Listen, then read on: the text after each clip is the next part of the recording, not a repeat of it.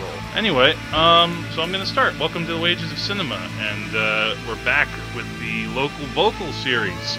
Very happy about that. We've been on hiatus for that for a little while. But one of the great things about this show is you never know who is going to walk through the door. And today we have... I dropped my phone for a minute. I'll keep it in there. But it's been way too... We're on episode 11, technically, for this series. And been too long... way too long a wait to get our first... woman director, and that's something that I'm very happy to say that we're finally cracking that egg today, and so I'm pleased to welcome Risa Pappas to the show. Thank you. Yeah. Good to be here. Yeah, great to have you. So I guess I should first say that, I mean, you have a lot of different hats in terms of how you do film production and stuff like that, but with directing, this is something that especially with this new project, which we'll talk about in a minute, do you see yourself as being kind of like one thing? Like, I do this, I do that, or you're just, I'll do whatever I can to work in the field? I'm kind of all over the place. It's kind of ridiculous to be like, I am a director, because it's like, okay, well, when are you ever going to get a job if you only directed one thing? You have to do other things. You have to kind of play the field and just take what comes along and check every position out. I mean, every position that you're capable of doing, and really sort of just get a better feel for the whole picture of how it works. Like, if I don't know, I had a lot of contemporaries in college who were just above it all, and I'm going to be a director. I'm going to be a screenwriter. It's like, okay, well, good luck on that. Yeah. But if your day job is like working at Little Caesars, was that really helpful to you to do that? Or is it possibly better to go, bust your ass as a production assistant for a little while? Yeah, no, that's something that, I could definitely relate to that too. Cause when I first started out, I was trying to write scripts, but then I also, thought, all right, maybe I should just be on a set and see how that thing works. Yeah. You need to know how those dynamics play out. I try to get on as many sets as I possibly can. Yeah, well, that's what I've sort of seen over time is that, you've produced a bit. You've been a script supervisor. You actually helped me out on a project with that, and but also a lot of stuff doing with sound as well. Like I noticed, like if you go to like the official IMDb list of things. Sound I think is what I have the most credits under. Yeah, was that just something that kind of happened? Was that like one of the things that interested you the most when you were I think starting out? What mainly interested me was because it was the thing that people were consistently doing wrong. Like young filmmakers and people just starting out, people in college or just got out of college. Audio is like the redheaded stepchild of the whole industry. Oh, absolutely. And we all say that. Everybody who does audio says that. And it's true, though. We wouldn't say it if it wasn't true. And it's so often neglected or done badly or left till the last minute. Like, every time I've ever been on a set, they don't bring an audio person, for low-budget stuff, they don't bring an audio person in during the pre-production phase. They're just like, okay, we need a boom op for the day. And it's like, all right, but if you would have brought your audio person in advance to walk around and scope out your scene and think about all these things that you definitely won't be able to think about, you could be saving yourself so much trouble. And then what ends up happening is that people, you're sitting there, you're ready to do a take, hold for sound, hold for sound, hold for sound. You hear it over and over and over again, and then everybody on set is mad at the audio guy. And it's like, well, if you'd have brought him in beforehand, maybe he would have said, please don't use this location. It's going to be a nightmare. It's funny because I won't say what it was, but I was recently on a production which happened to take place right near an airport. And it didn't really seem like that, but it was in a part of the city where, like, at first everything seemed okay, and then like 100 airplanes go by in a day, and it's like, wait, didn't anybody scout this? And also the other thing too, I mean, you could even send a sound person the script, so maybe they can get a sense of, the scenes. Yeah, we don't get sides. Nobody gives us sides. It's just I need an audio guy. I got a text one time. I put my cell phone number up on Mandy. Don't ever do that. And I got a text message at 4:00 in the morning, and they were like, "Hey, can you do audio at 7 a.m. in the Bronx?" And I was just like, first of all, no. I'm sleeping. No. And they didn't discuss like pay or nothing like that. But it was like, first of all, no, I'm not going to do that. Second of all, this isn't just way too late because I was asleep. This is way too late because you're never going to get really good quality audio from that. You're just never going to get it. Sure. You can't leave that till the last possible second. Film is an audio-visual medium. Audio is in the name. A comes before V in the alphabet. It should be priority number 1 and tied with whatever your DP and your sound designer should be equal in terms of their importance on your set. Oh yeah, absolutely. I mean, when I made a feature, I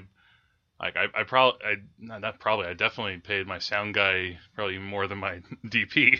I mean, you really should, but because just the equipment alone, you want to have good equipment to record with, and you can definitely tell after a while the difference with mixers and also post sound too. That can be really tricky, having someone who knows not just how to record the sound, but then how to actually get the levels right. And I don't know about you. Once I got my post guy, it's like, I'm never letting go of you now, buddy. Like you're working at every one of my projects now because you did it right and you did it quickly. It's like as soon as you can find somebody who does sound, and it's like of course. Yeah. I know my limits, and I'm not super professional. I don't have the best possible equipment. I know how to get decent audio when you throw me into it last minute, which is what always happens. But I'm definitely not the best person ever. It's just that it was a thing that people consistently needed and didn't have, or it was a thing that people were consistently overlooking that I was like, man, I care about you too much to let your project be a pile of crap because you didn't do this. So let me come and boom op for you. Let me come and do this and that, So I didn't, at first it was just about, everybody's a friend. When you're first starting out, all you know is your friends. So it's like, I'm not going to let your project suffer. I care about you, and I care about your vision. So it was like, well, I guess I'll just do audio for your project, because that's all you apparently need right now. Yeah. Porn is another good example. Porn has the worst audio of anything ever. It's awful. I don't know if I try to think of, do I notice the audio when I'm watching porn? I usually notice how bad it is. Yeah. I don't know. I'm not one of those people who can just like look at a picture and be excited by that. I mean, I need to hear it. That's part of the experience. Like, what am I bothering? If you're sitting there like whacking off with the TV on mute, like you're missing half the fun as far as I'm concerned. So I mean, I don't know. Like, I even went so far as like I had a system. I had like a system that I designed to capture good audio in porn, but I don't know anybody who works in porn, so I can't give this gift to anybody. So if any of your listeners are doing pornography and want some audio assistance, the funny thing is, I won't say who it is on mic, but I know somebody who had kind of mused about maybe making a porn movie, and I wrote a porno, actually. I don't know if I should. I wasn't even going to ask. I wrote a porno. Yes, I always think about my guests. Ask them if they've had any porno experience. It's on your checklist of questions. Like inside the actor studio, he always asks those specific questions. Have you ever thought about doing porn in some capacity? Don't forget, listeners, the wages of cinema is porn. Yeah. But I don't know. Yeah, I've always wanted to try it just because it's, Well, the funny thing, I mean, there is that point where, frankly, I've had days where I just think, it'd probably just be a heck of a lot easier just to get into porn. That's what I'm saying. Like, if I had the contacts, I would be getting gigs every weekend because there's so much product out there. They're churning that stuff out. And especially like the gay porn, like that's like even more, that makes even more money than straight porn. I mean, there's just they talked about, I forget what it was. I'm not gonna even try to guesstimate the figures because I'll fudge them and then I sound like an idiot at the risk of that. But there was a kind of an article about just the size of the internet, And they theorized that like an insanely high percentage of the internet, like possibly up to like 90%, is porn. So it's like, it's out there, and they're making it, and they're making tons of it, and people are getting paid to make it, and, you know, that seems like I feel like that's just a river of money that's flowing somewhere near me, and I just can't see it. It's like a river underground. Oh, of course. And I have not gone spelunking enough to find these people and figure out where all this money is. Oh, of course. Yeah, but no. it's there somewhere. Oh, yeah, no, there was, like, not to get too off track, but, like, there was, like, we probably have, but, like, but no, there was, like, this documentary I saw on Netflix called Hot Girls Wanted. I saw that, too. Rashida Jones was a producer. And it was all about the world of amateur porn, and it's, like, you have these guys who are making money left and right off these girls who, you know, go to Miami or go to LA, and it's like, you know, and the movie tried to make it look very sad, even though the thought is, well, you're making a lot of money, but maybe it's just a short period of time type of thing. These girls were in and out in a couple of months, and then it was like, well, your career was over. Yeah. It's kind of sad. No, but that's the thing, though.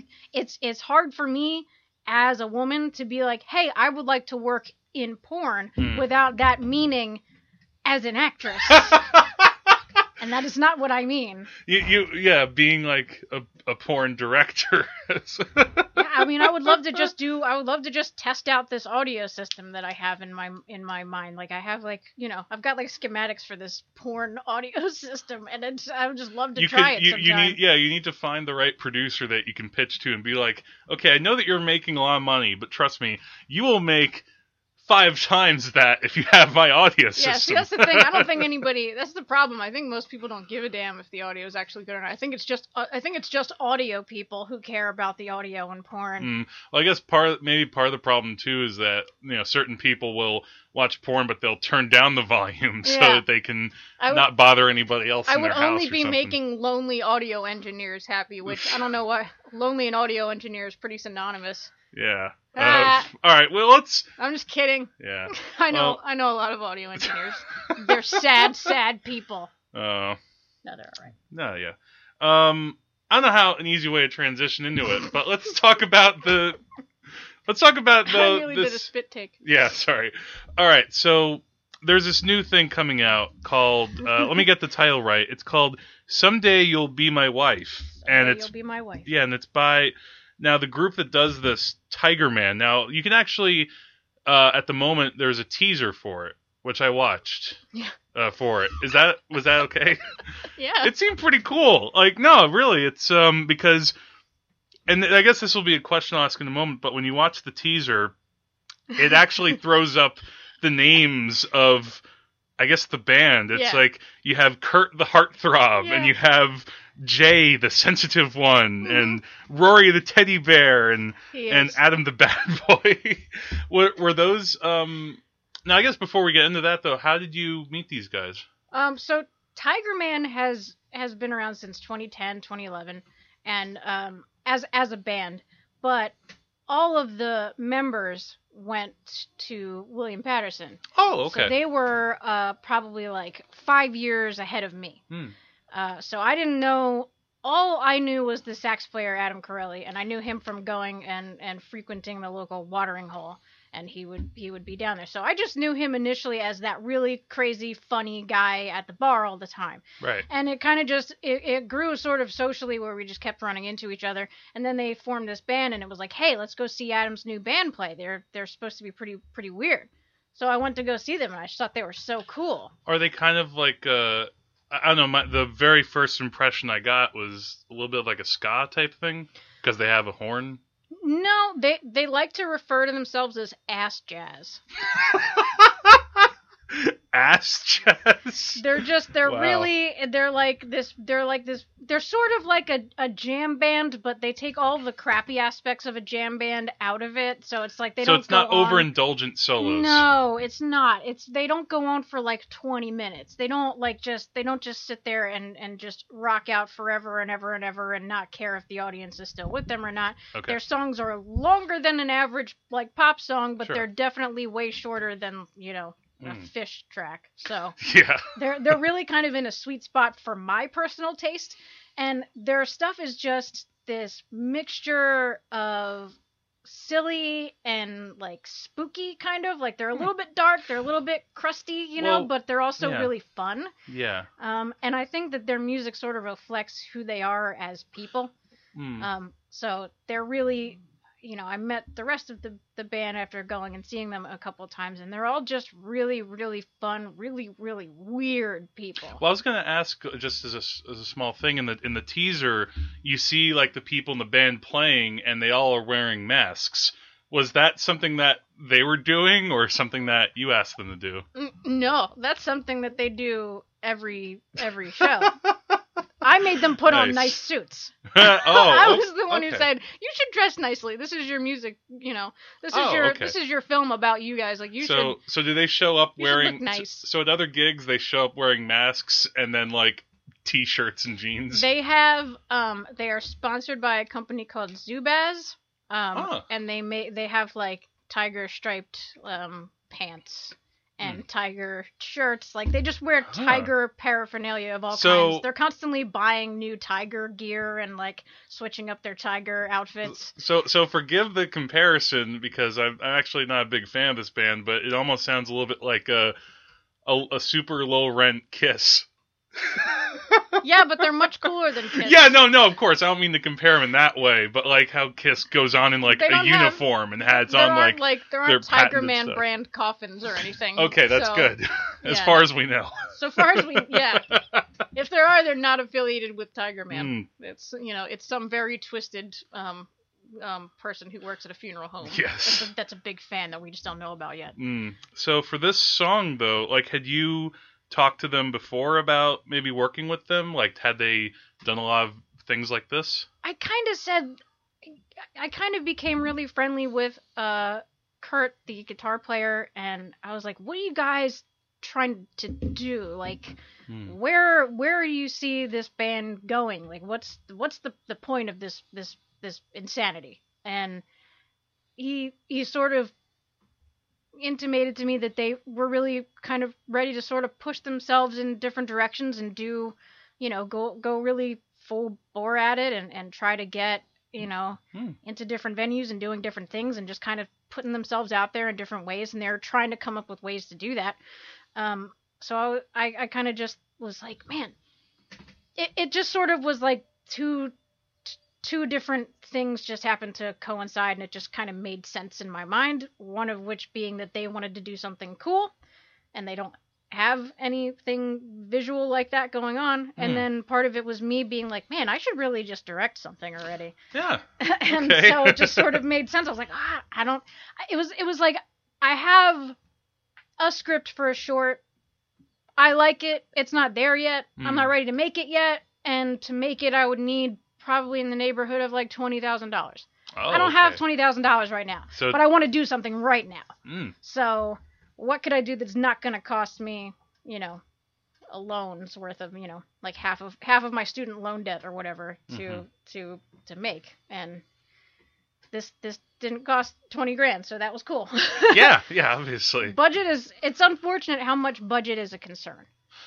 But that can sometimes just, that can definitely wreck you if you're, trying to figure out, okay, I'll have enough money for this day, and then then I can put off enough money for this day, and then all of a sudden, like, oh no, but what if we're going to need a third day, or something like that? Yeah, we had like 6 production days.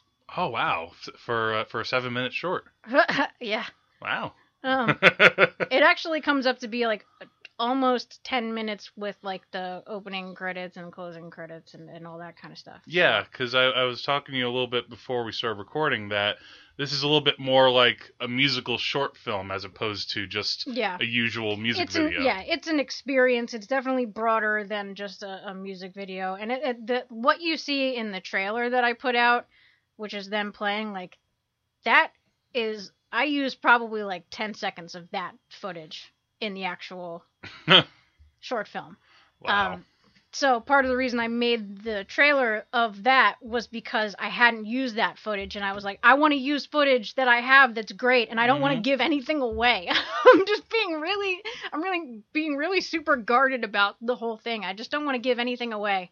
So there are a lot of surprises. Oh my god, it's just it's an odyssey that we take the viewer on, and there's so many different parts to it. It's kind of ridiculous. Yeah. Well, without talking about what happens or what sort of like that, I mean, like as sort of getting into doing it. So is there like a script for this, or were you kind of there is a script. Flying into it? Okay. There is a script, and it. I like your face right now. You're kind of like, well, there is, but. Was it kind of very loose, like more like an outline or something? Yeah, what we first did, basically I got them all in a room.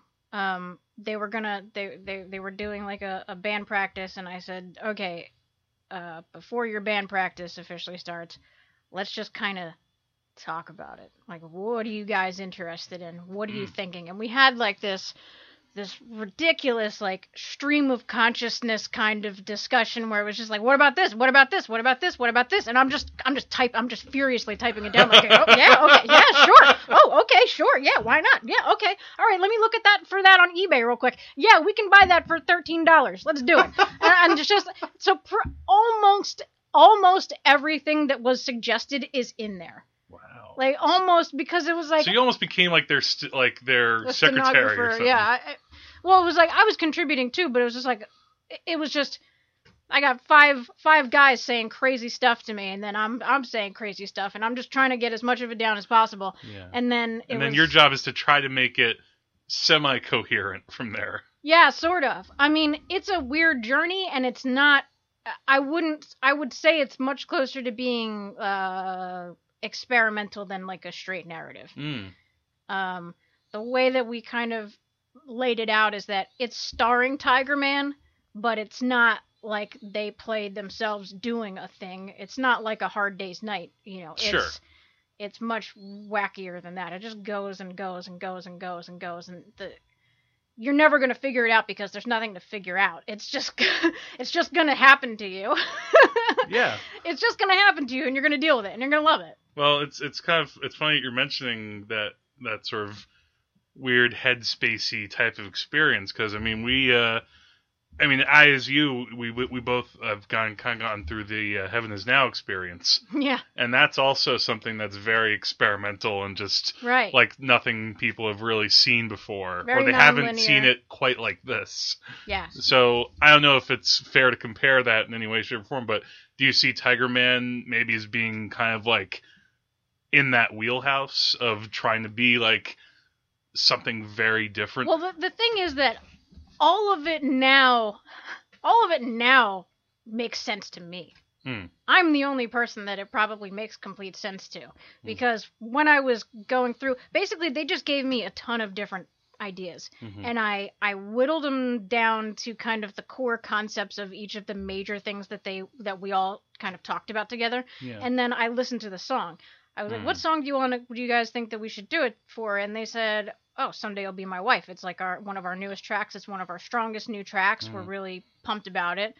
We want to release it. This would be a good way to do that.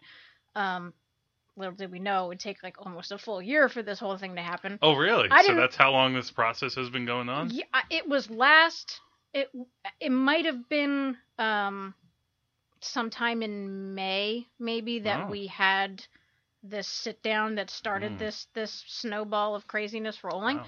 So I just sat there and listened to the song over and over and over and over and over again.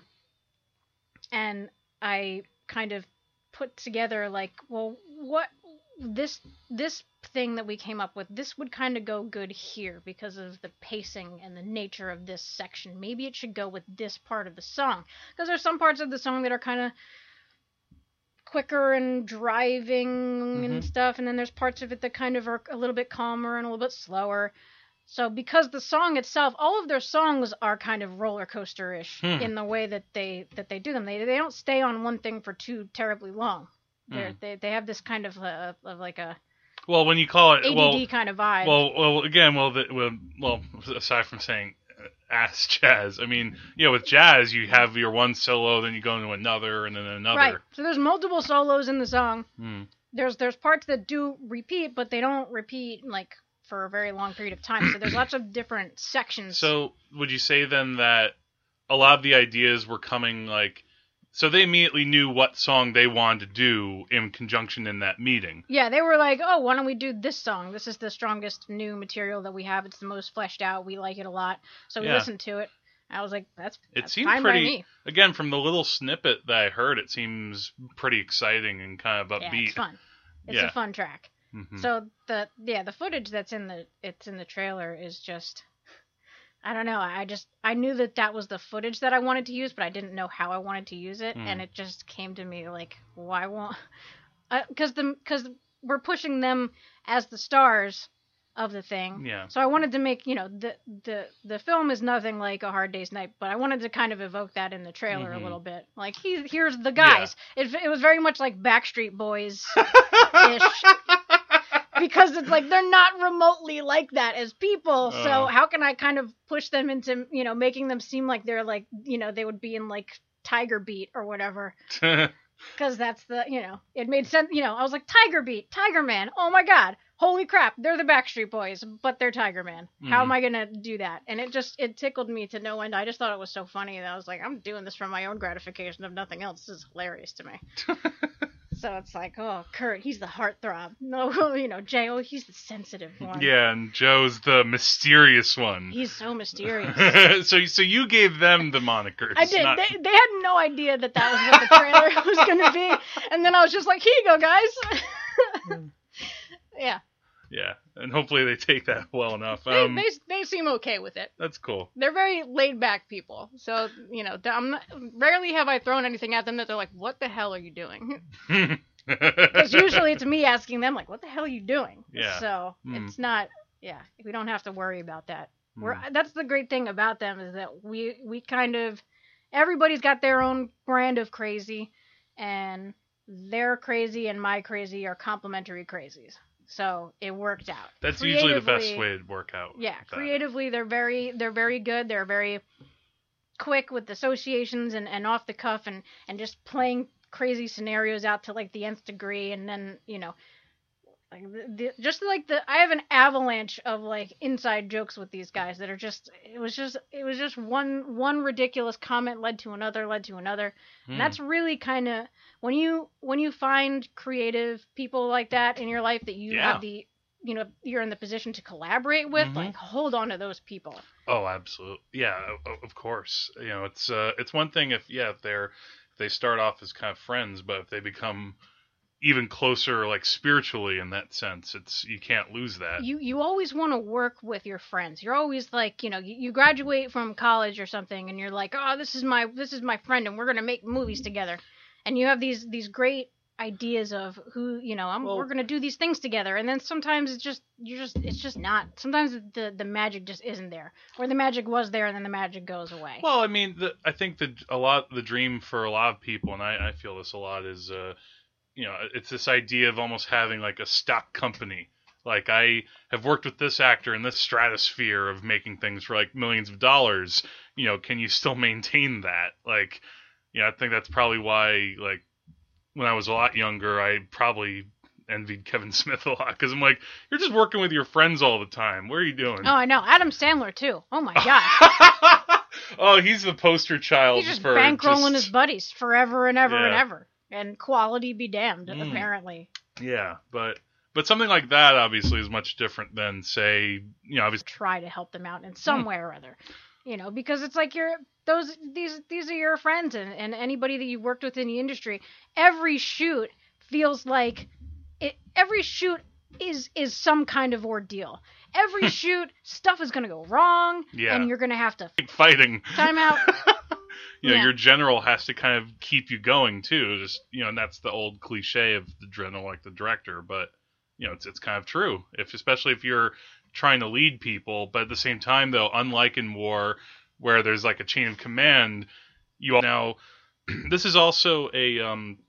I'd be remiss to say that this is if I didn't say that this is a Killer Goose film. Yeah. This is a production with Killer Goose. The group that you're with, Killer Goose. So, since 2008, there's been Killer Goose. Yeah, I mean, the funny thing is that William Patterson, I think I had left by the time that the sort of Killer Goose group had kind of formed, but I was kind of there, I guess maybe watching it happen through my friends and sort of seeing how, and I guess in a way that's been something that, again, now it's 2016, go back to like 2008, or like obviously you guys knew each other before that. Yeah. That's like a series of collaborations that I imagine have just gotten richer over time.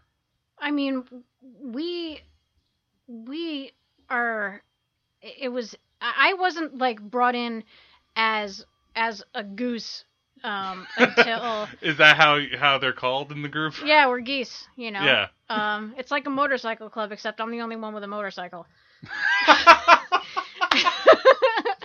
Oh, irony. I'm the de facto president of the Killer Goose Motorcycle Club if it ever forms, because I'm the only one with a hog. But but so when you are doing something like this music video, immediately you look to that group, right? Oh yeah, I mean there was not a doubt in my mind that Clark Mayer was going to be shooting it. I wouldn't have wanted anybody else to shoot it.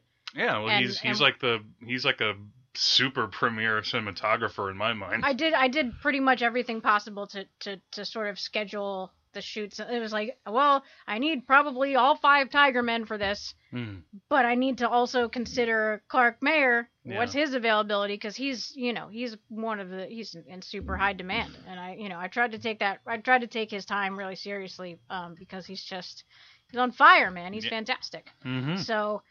Yeah, there was never a doubt that he was going to be on board. And everybody else, I was like, I don't have anything specific for you guys to do. I just need you guys to be there, man. I just need you to be there and fix the things that are going to pop up that I don't know about because they haven't happened yet. I just need my rock. Yeah. Well, to that point though, on the flip side of that, they've done projects and you've been there. So obviously that kind of balance is usually there. People. I'm kind of, when I don't have anything specific to do, I'm kind of just kicking every project along. Like, okay, we said we were going to do this. All right, let's have a meeting. Everybody come to my house. It's always been, my house is always going to be where people can feel free to come and collaborate and do, I try to be open to that kind of thing and be like, hey, you guys want to talk about some stuff? Hey, come on over. Get some beers. We're going to have a talk.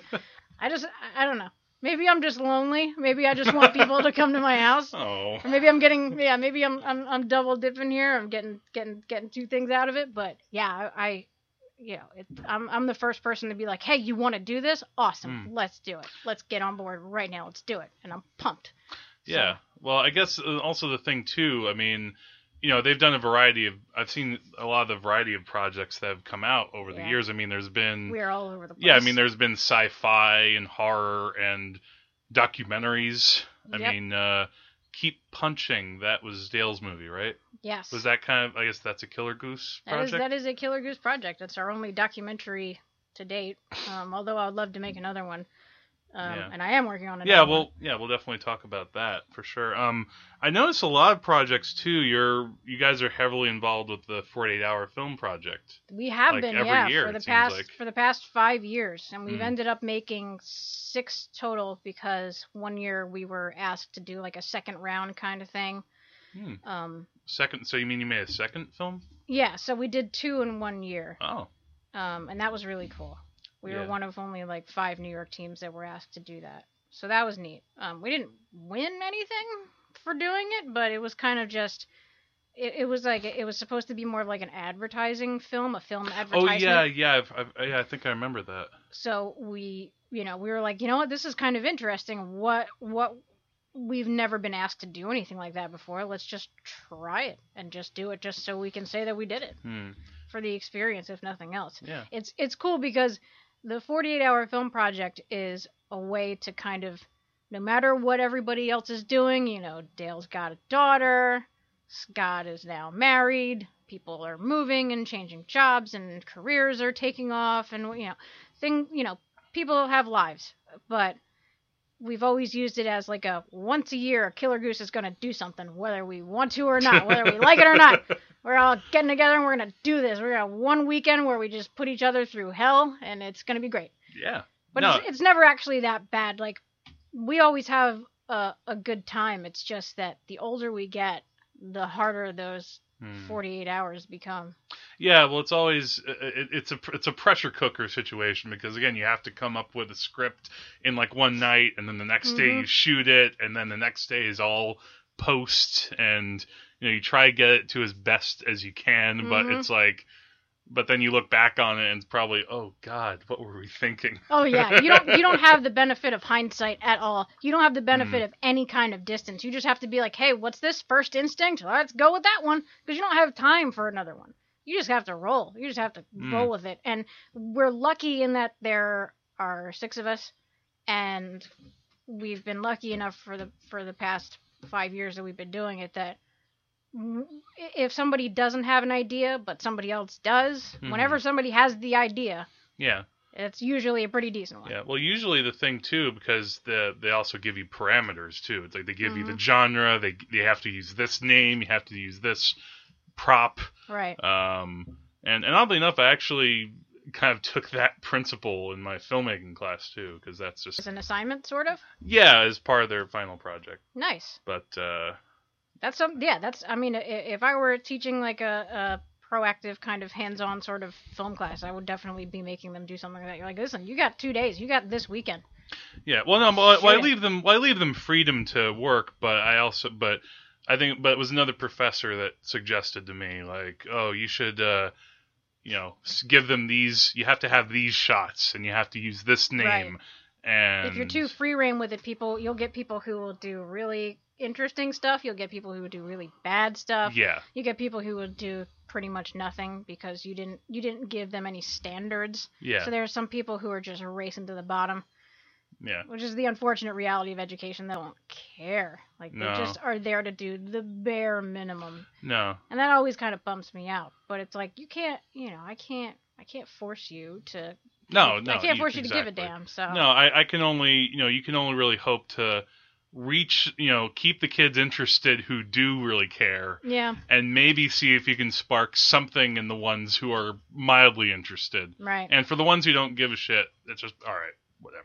Yeah, I used to do like a fun like movie trivia kind of question thing at the beginning of every class. Like, they would come in and I would have like a question on the whiteboard, but it's like they all have phones. I'm just gonna look it up on the phone, and it just takes all the joy out of my life as a professor. I'm just like, oh, thanks, thank you. I didn't know that that my student's name was Google. I'm sorry. Come on. But I think what I've done recently is just like try to open their minds a little bit past what they've probably been just taken for granted so long about what like a clip from The Dark Knight, and tried to. Like, I just showed them the scene and then said, okay, now let's talk about why this scene is incomprehensible. And break it down. I know I was going off track, but there's limits. I do actually. Part of the film class that I was teaching was like pretty much an introductory class where you just watch a movie every class. And talk film about, as medium. Yeah, a specific aspect of filmmaking. So yeah, that's actually the class I would love to teach someday. To my knowledge, I'm the only professor that does this, but I will show a bad movie. I will make them watch a horrible movie and be like, okay, articulate to me why it's bad. We all know it's bad. We're all sitting here watching it aghast at how awful it is. But tell me why. And sometimes it's like, well, it looked bad. I'm like, okay, but what about it looked bad? And I'm just like, why? And then eventually sometimes you get them to kind of, by making them articulate themselves more succinctly about things or more specifically, they suddenly are just like, oh, and they have that. Sometimes you just watch that look on their faces. Yeah. Where they're just like, you just watch like a realization just bloom on their face. You're not just watching their face, and they're just thinking, what time's lunch? Right, and you see this like, this aha moment, and you're like, yes, got him. Yeah. Got one for today, and then you walk out feeling like King Kong. Yeah, no, that's a great idea. I didn't quite do that. I think the closest I did was I showed them a video essay, which was about like visual comedy and how like most movies just have the very basic, like, let's show the cityscape, and let's have this generic song showing our character in a new place, and let's not have any creativity about doing basic things to try to get a joke. Yeah. See, that's the script that I wrote, the short that I wanted to shoot, but I would need like about $20,000 to do it. It's a short comedy, and part of the reason that I didn't try to push forward on that, aside from money, is just because I'm like, this is really good. Objectively, everybody that I've given it to, and I give it to a wide variety of people because I'm like, okay, I don't want anybody to yes me. The people that you get to read your stuff is just as important as any of the actual writing that you do. And everybody that I gave it to that I'm like, I actually respect your opinion, everybody kind of universally was like, this is really funny. But I'm like, okay, yes, it's funny. But I know that it's like a B+ short. I want it to be an A+. Like, you can't tell me there's anything wrong with it, because there isn't, but it could just be better. And I kind of just, visual comedy is one of those things where it's like, when you're writing a script, you're not always thinking about things in the most visual way possible. You might have an idea for blocking, or like, oh, she's going to put her hand on his cheek and what, like, because those things make sense for the story. Yeah. But there's so many other things that you can do to really tighten it up and to really sort of take it to the next level. And anytime you think that you're done with dialogue, you're not. Anybody who's like, yeah, this dialogue's good. Why is it good? Why isn't it great? Like Tarantino, everybody secretly, Tarantino is most people's favorite director. Everybody will sit there and say, oh, it's this guy. Oh, Paul Thomas Anderson. Oh, he's so great. Oh, it's a Wes Anderson. Oh, he's so great. Spielberg. Oh, he did such amazing stuff in the 90s. Okay, whatever. Quentin Tarantino is the one members. Because his dialogue is so well done. It's very stylized, too. Right, and you've got the whole rest of the movie is also really good. But there's that cherry on top of his awesome dialogue. And you can't just be like, yeah, the dialogue in my script is good. Why is it just good? Why bother making something unless you're going to try to make Tarantino level dialogue? Why shoot something unless you're going to get like Deakins level cinematography? It just, it's about pushing yourself. So,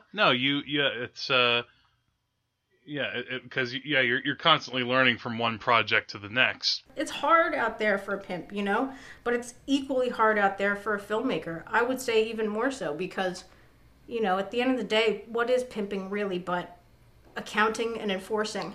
And what's filmmaking? That's scheduling, that's catering, that's locations, that's forms, that's insurance, SAG regulations, permits. There's a lot involved. Casting, writing, script supervision, audio production. There's a lot more to it than pimping.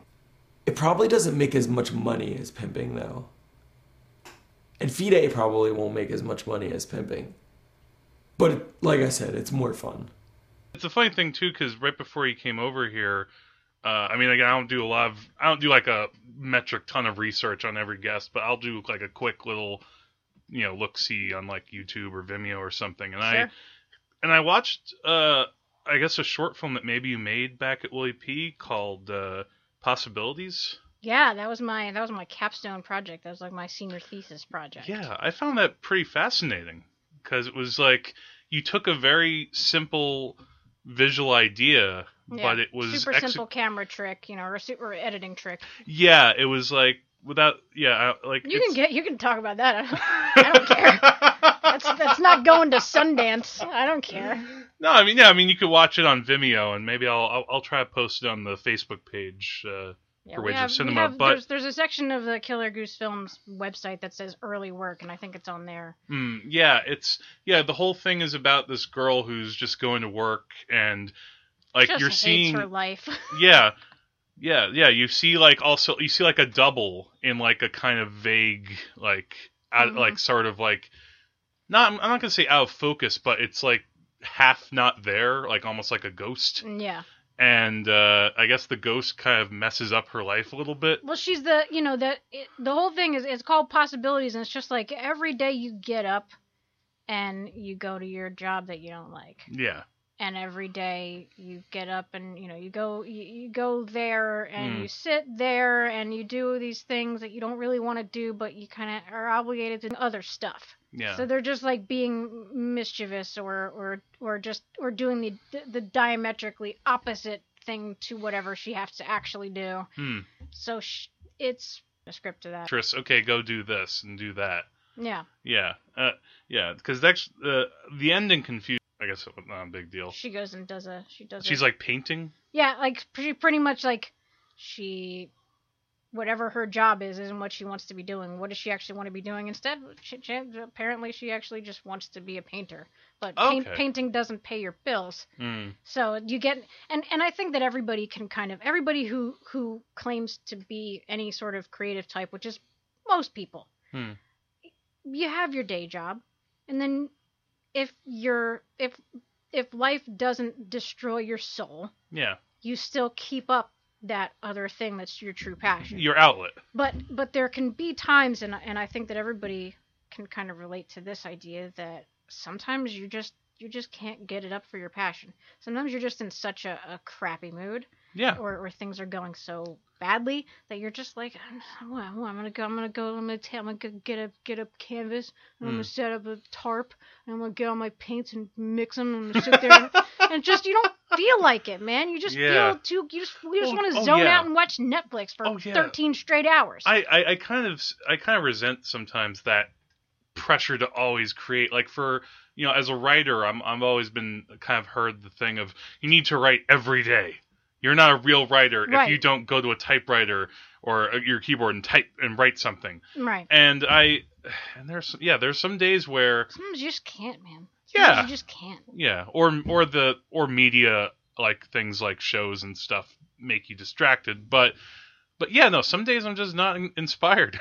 Sometimes and you need that. I feel like sometimes though people need to have that alone headspace. Like for people who like I once heard Chris Rock in an interview give like a really good little piece of advice that like for people who are just hanging around people too much, you need to have a bit of alone time. Yeah, go away. you need go to have be you you by need yourself. to be in your head a little bit.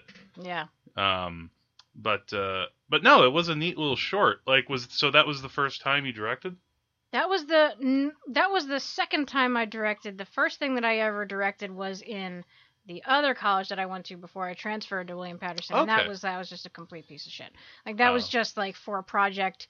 I didn't know anything about filmmaking. The professor was completely incompetent, taught us no theory whatsoever. He was just like, go buy a camera and go shoot stuff. And then he was like, here's Final Cut. And I'm like, how do I edit stuff?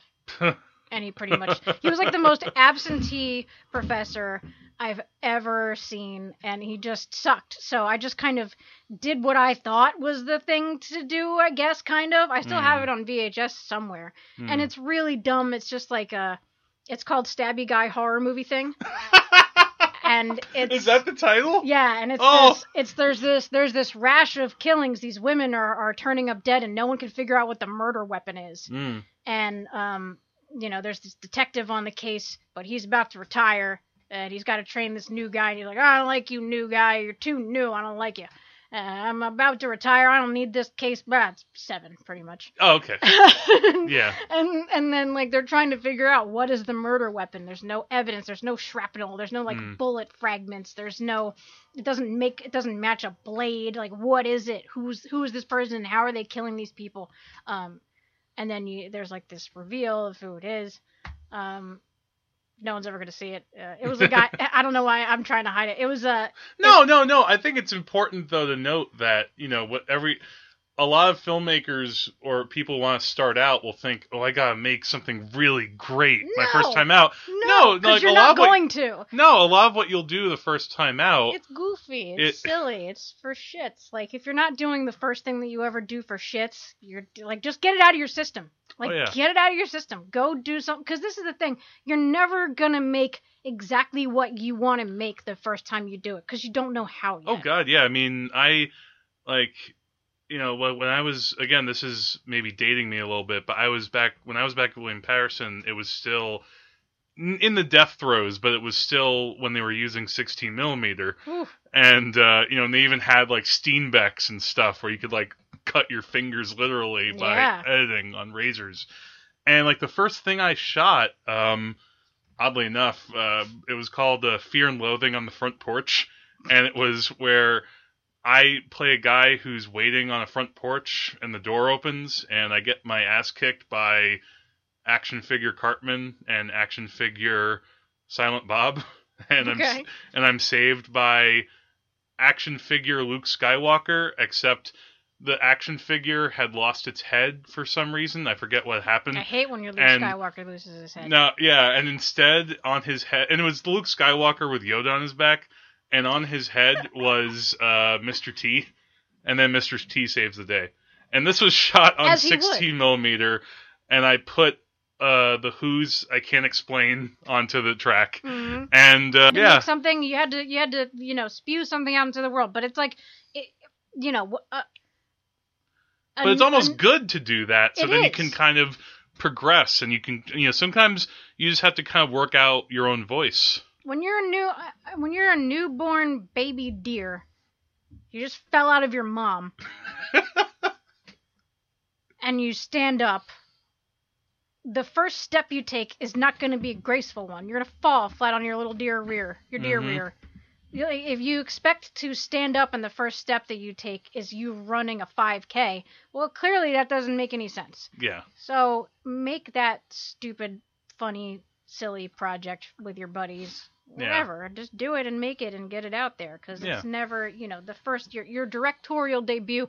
People like to say that Inarritu with his, it's his first, Birdman is his directorial debut. And it's like, no, he probably made a whole bunch of shitty little crappy movies with like him and his buddies or whatever. If you think that's the first thing that he ever stamped director on, it's not. First feature maybe, sure, but it's never anybody's first anything. Nothing is ever that flawless and beautiful. Yeah, well, going back to Tarantino, I mean, it almost is in a weird way intimidating, the fact that the first thing he pops out into the world is Reservoir Dogs, and people think, oh my god, this is so mind-blowing, I want to do that.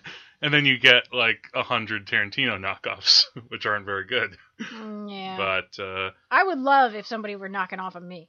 I wanted that, like, that's one of my personal goals in life, is that I do something that I see people, like, next year all of a sudden people are doing this thing that I did.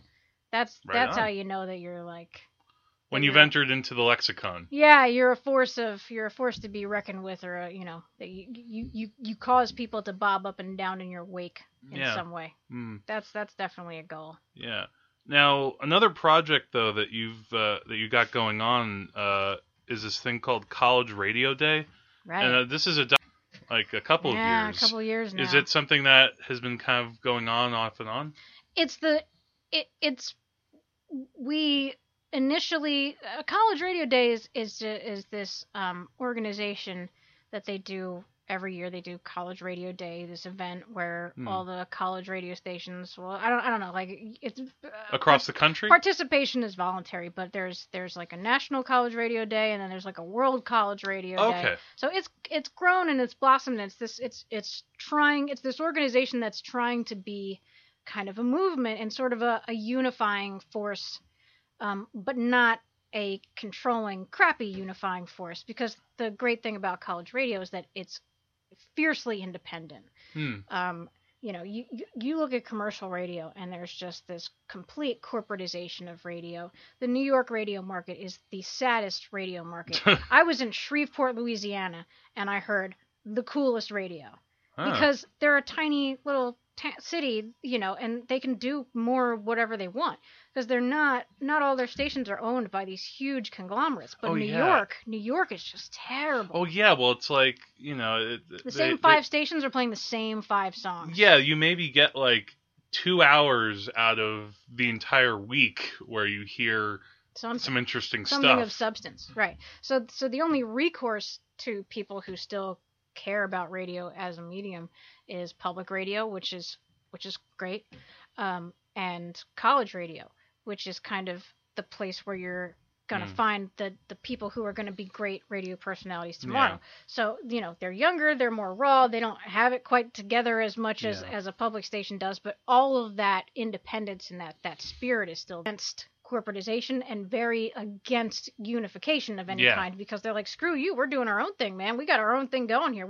This is the sound that you'll never hear anywhere else because we're the only people doing it. It's like, that's great, but you get a lot of real individual voices too, so it's like, if you don't like this DJ, well, here's another one. But the problem is that there's a disturbing trend in the last 5 to 10 years of colleges kind of deciding to sell off their FM licenses or shut down their facilities because it's not traditionally a money-making thing. Well, I was going to ask, like in the years since you've been working there, and I should have mentioned to make this in context that you also work at the college radio station at William Patterson, which is pretty awesome.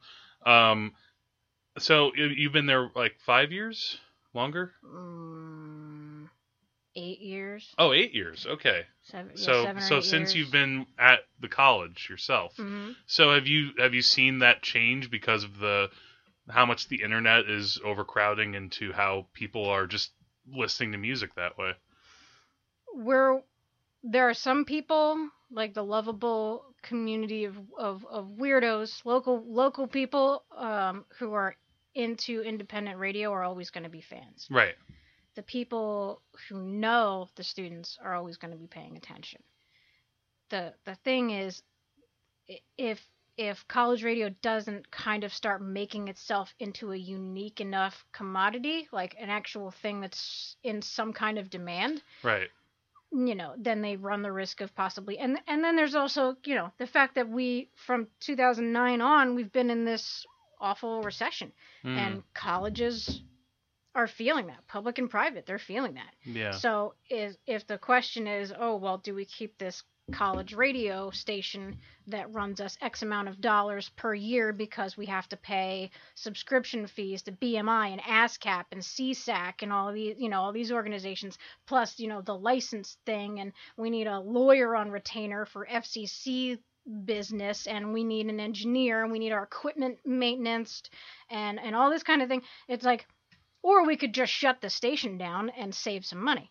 So some colleges are like, the college radio station that they have is kind of on the chopping block. And we've been seeing several of them go down in recent years. And College Radio Day is an organization that not only wants to kind of get everybody together to acknowledge college radio as a medium, everybody one day a year, let's have some solidarity. We're not asking you to do any special programming. We're not asking you to change anything about what you are, but just acknowledge that the medium itself is worth cherishing. Yeah. But they also are kind of an advocacy group now for stations that are at risk to being shut down. So they're very pro college radio. They think it's a thing that's worth saving. They think it's a thing that has a special place because it gives students hands-on kind of experience and exposure that they couldn't possibly get anywhere else. Yeah. And they're always trying to champion the cause of college radio, and I think that that's really cool because part of who I am today, I wouldn't be as ridiculous of a person as I am if I hadn't been allowed to go on the air and discover who I was for 3 hours a week. Right on. On air. So it's like, I find the whole, because I'm kind of inside the industry, there's so much about it that the regular person doesn't know. A lot of the politics and stuff. There's some interesting politicking going on. So apparently there's a documentary about college radio that's actually coming out soon. We just found out about it. It's called Dead Air: The Rise and Ruin of College Radio. And we know nothing about it other than the title. Like, they just threw up a website like 8 days ago or something. And we're like, wow, the rise and ruin? Like, that's not the perspective that we have on it at all, that it's up and now it's down. Like, I don't find it to be down. I don't think that the medium is going anywhere. I think that the medium has to adapt. Yeah. But I don't think that I don't think that it's down for the count yet by any means. Yeah, well, again, it's it's a matter of there are certain things.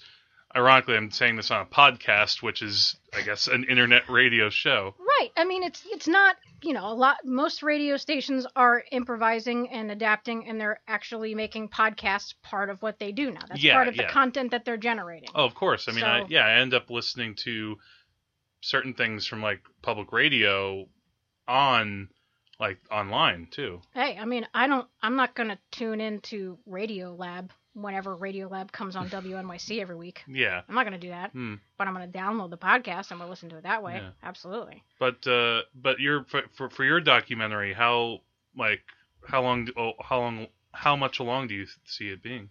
I mean, we're still kind of gathering interviews from the people that we find relevant on posts on anything, just because there's certain voices that we need. Sure. So some of it has to do with access. Because I'm working with College Radio Day as an organization, there's no organization out there that everybody loves them all the time. So there's people that are not as willing to talk to me because of that. The politicking is very interesting. So there's almost politicking. There's politicking, in the organization, but there's also politicking in order to get the interviews. Kind of. So it's kind of this off and on. Oh, we can get this person right now. Okay, let's go get them. As we can get them, we're getting them. So, and there's no kind of clear conclusion to this because there's still so many things that are kind of happening.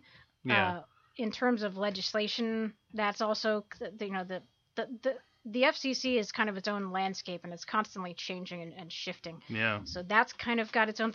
There's just so much to explore. So a lot of it's also about it's finding the right focus, I guess, because when you're making a documentary, you end up you write it as you're editing too. Yeah.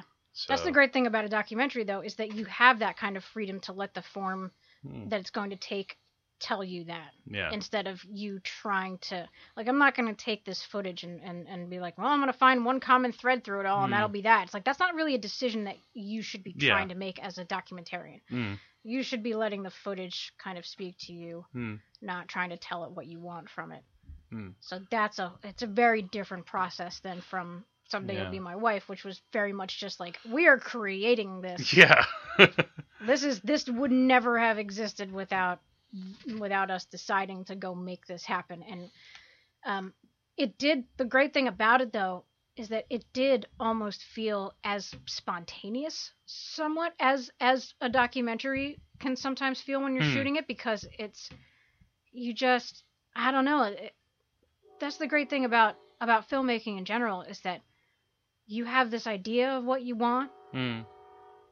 Whatever you get is never going to be precisely exactly what you had in your brain, but sometimes it's better, and sometimes stuff happens that you're like, oh wow, that's actually more than I could have hoped for, or that's different. That's different and better than I hoped for.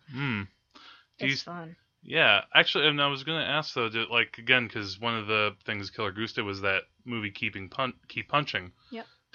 Was there anything from that might have influenced you for doing this documentary?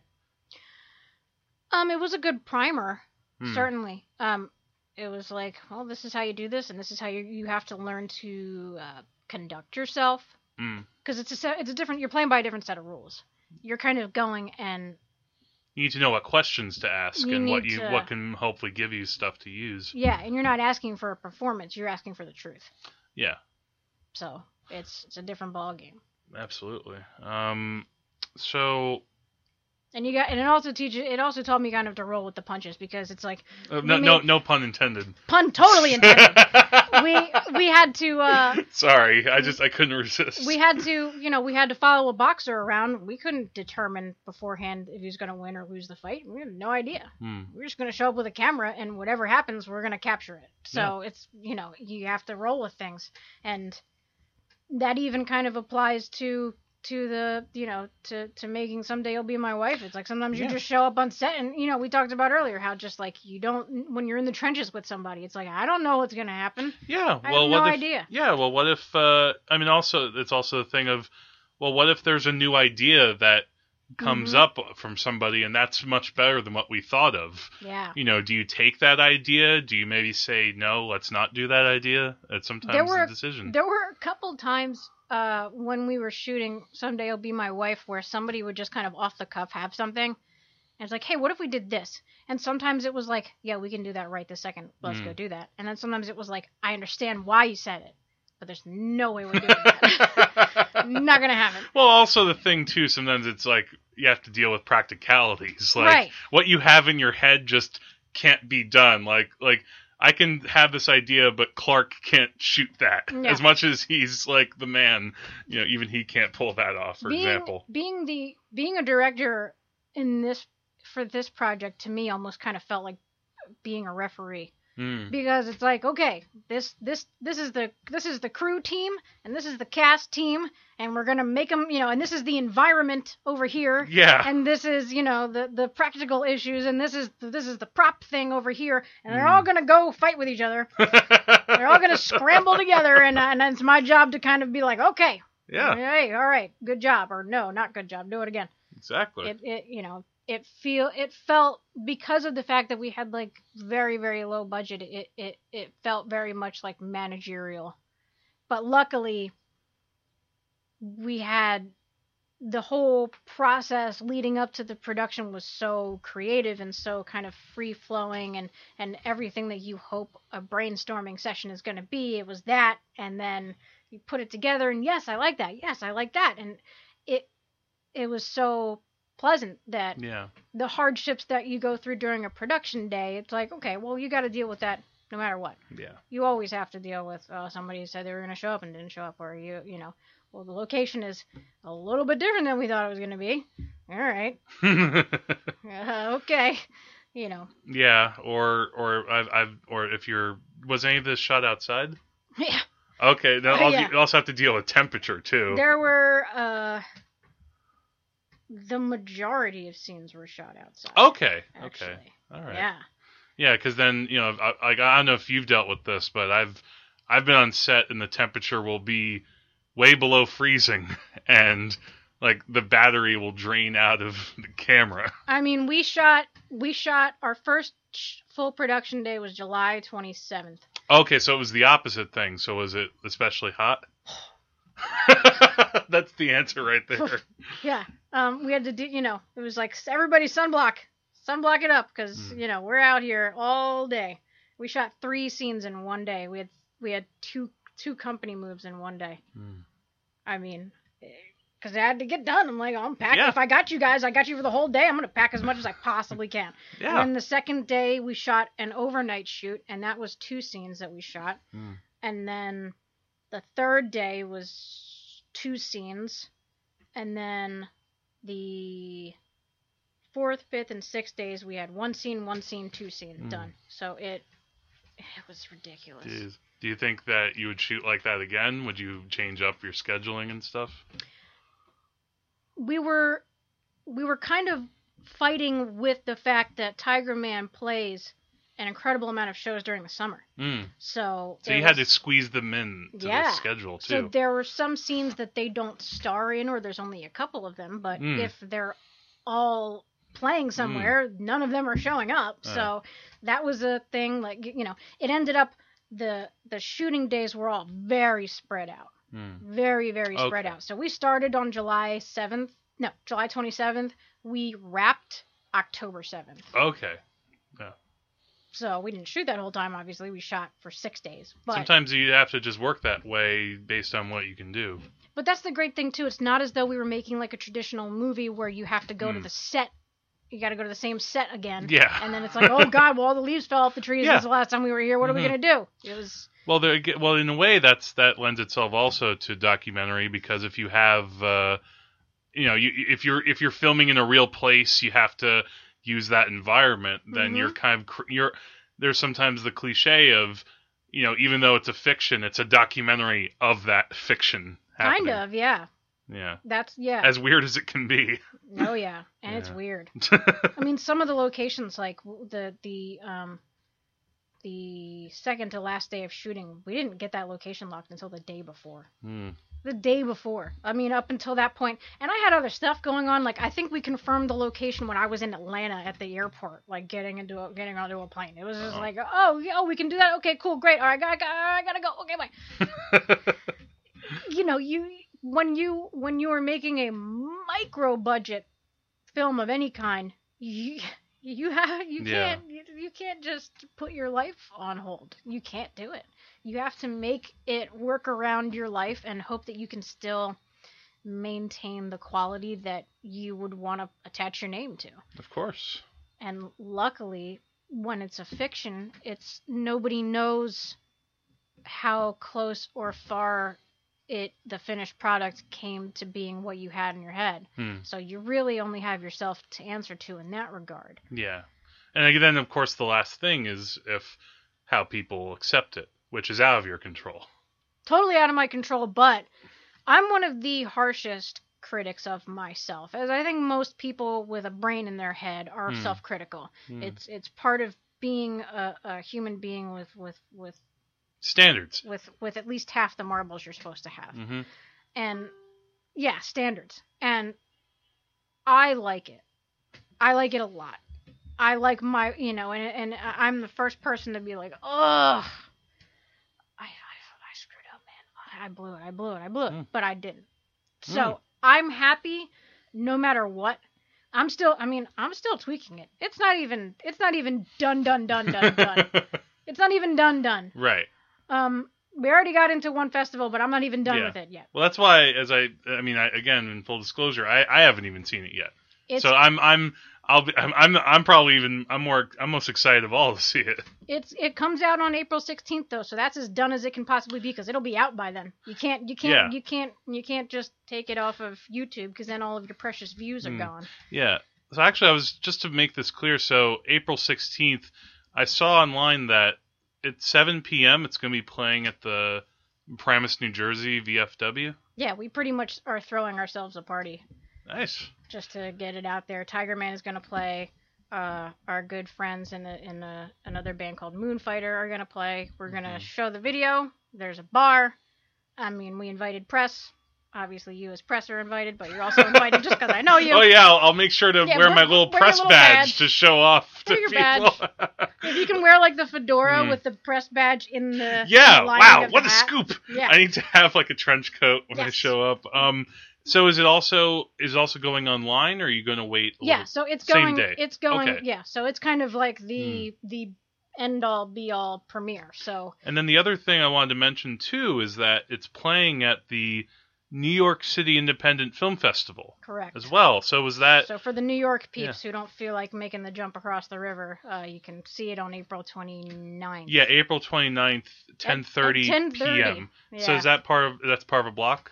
Yeah, we're playing with a bunch of music videos, and I'm curious, because it's like, if I got in, then clearly there's some standards of quality there. So I hope that I see some really cool stuff. Yeah, it's always interesting to see what stands out or what doesn't. Yeah, that's the one thing with a short. It's like you almost like feel bad asking people to come all the way out to see your 9-minute thing, but at the same time, it's like, okay, well, you're also going to see a whole bunch of other weird stuff, and some of it is going to be cool. Well, that's all. Well, that goes back to, and I won't get this too longer, but that goes back also to the 40-Hour Fest. Mm-hmm. The fact when you make something and you go to that festival, you watch like. How many movies? Like 25, 30 movies? It's probably not that many, but... I think it's probably... They break it, depending on how many people they're different blocks. They put it into different blocks of like 12 or 15, I think. But I always see a range of quality from stuff that's being, very serious and stuff that's just, what were you thinking? And stuff that's, really high quality. And I love seeing stuff that it's like, I know what they were going for. Yeah. And they have that potential there. And sometimes that's really nice. Like, because some people, it's like, you can tell that they're just really good at After Effects. So they played to their strengths and they just made this thing and they made it look all sexy and sleek and whatever. And okay, but plot-wise, it was empty and lame. And then there's people that are like, it looks silly. It's hokey and goofy.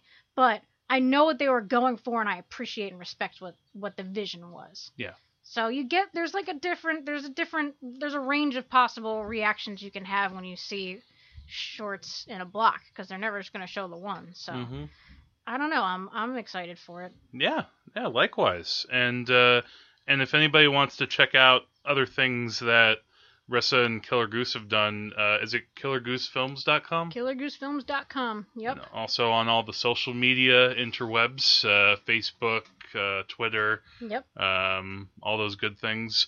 So yeah, April 16th, look for Someday You'll Be My Wife, and you'll rock out with the ass jazz and the musical stylings, the ass jazz of Tigerman.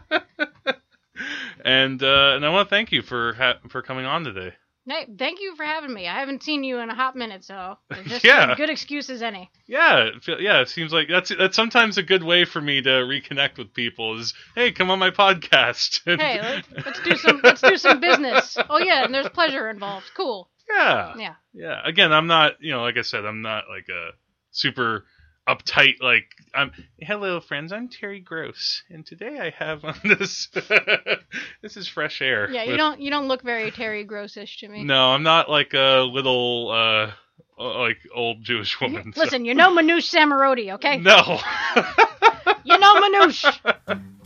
And that's all for today, and just remember, the wages of cinema is death. Have a good I crawled right through a mini fridge to deliver Chinese food. I tore the fabric of space and time, and I fell in love with you. And as you ate your tiny corn, just a drooling and a dripping snot, I felt the infection of your love, and the fever's running hot.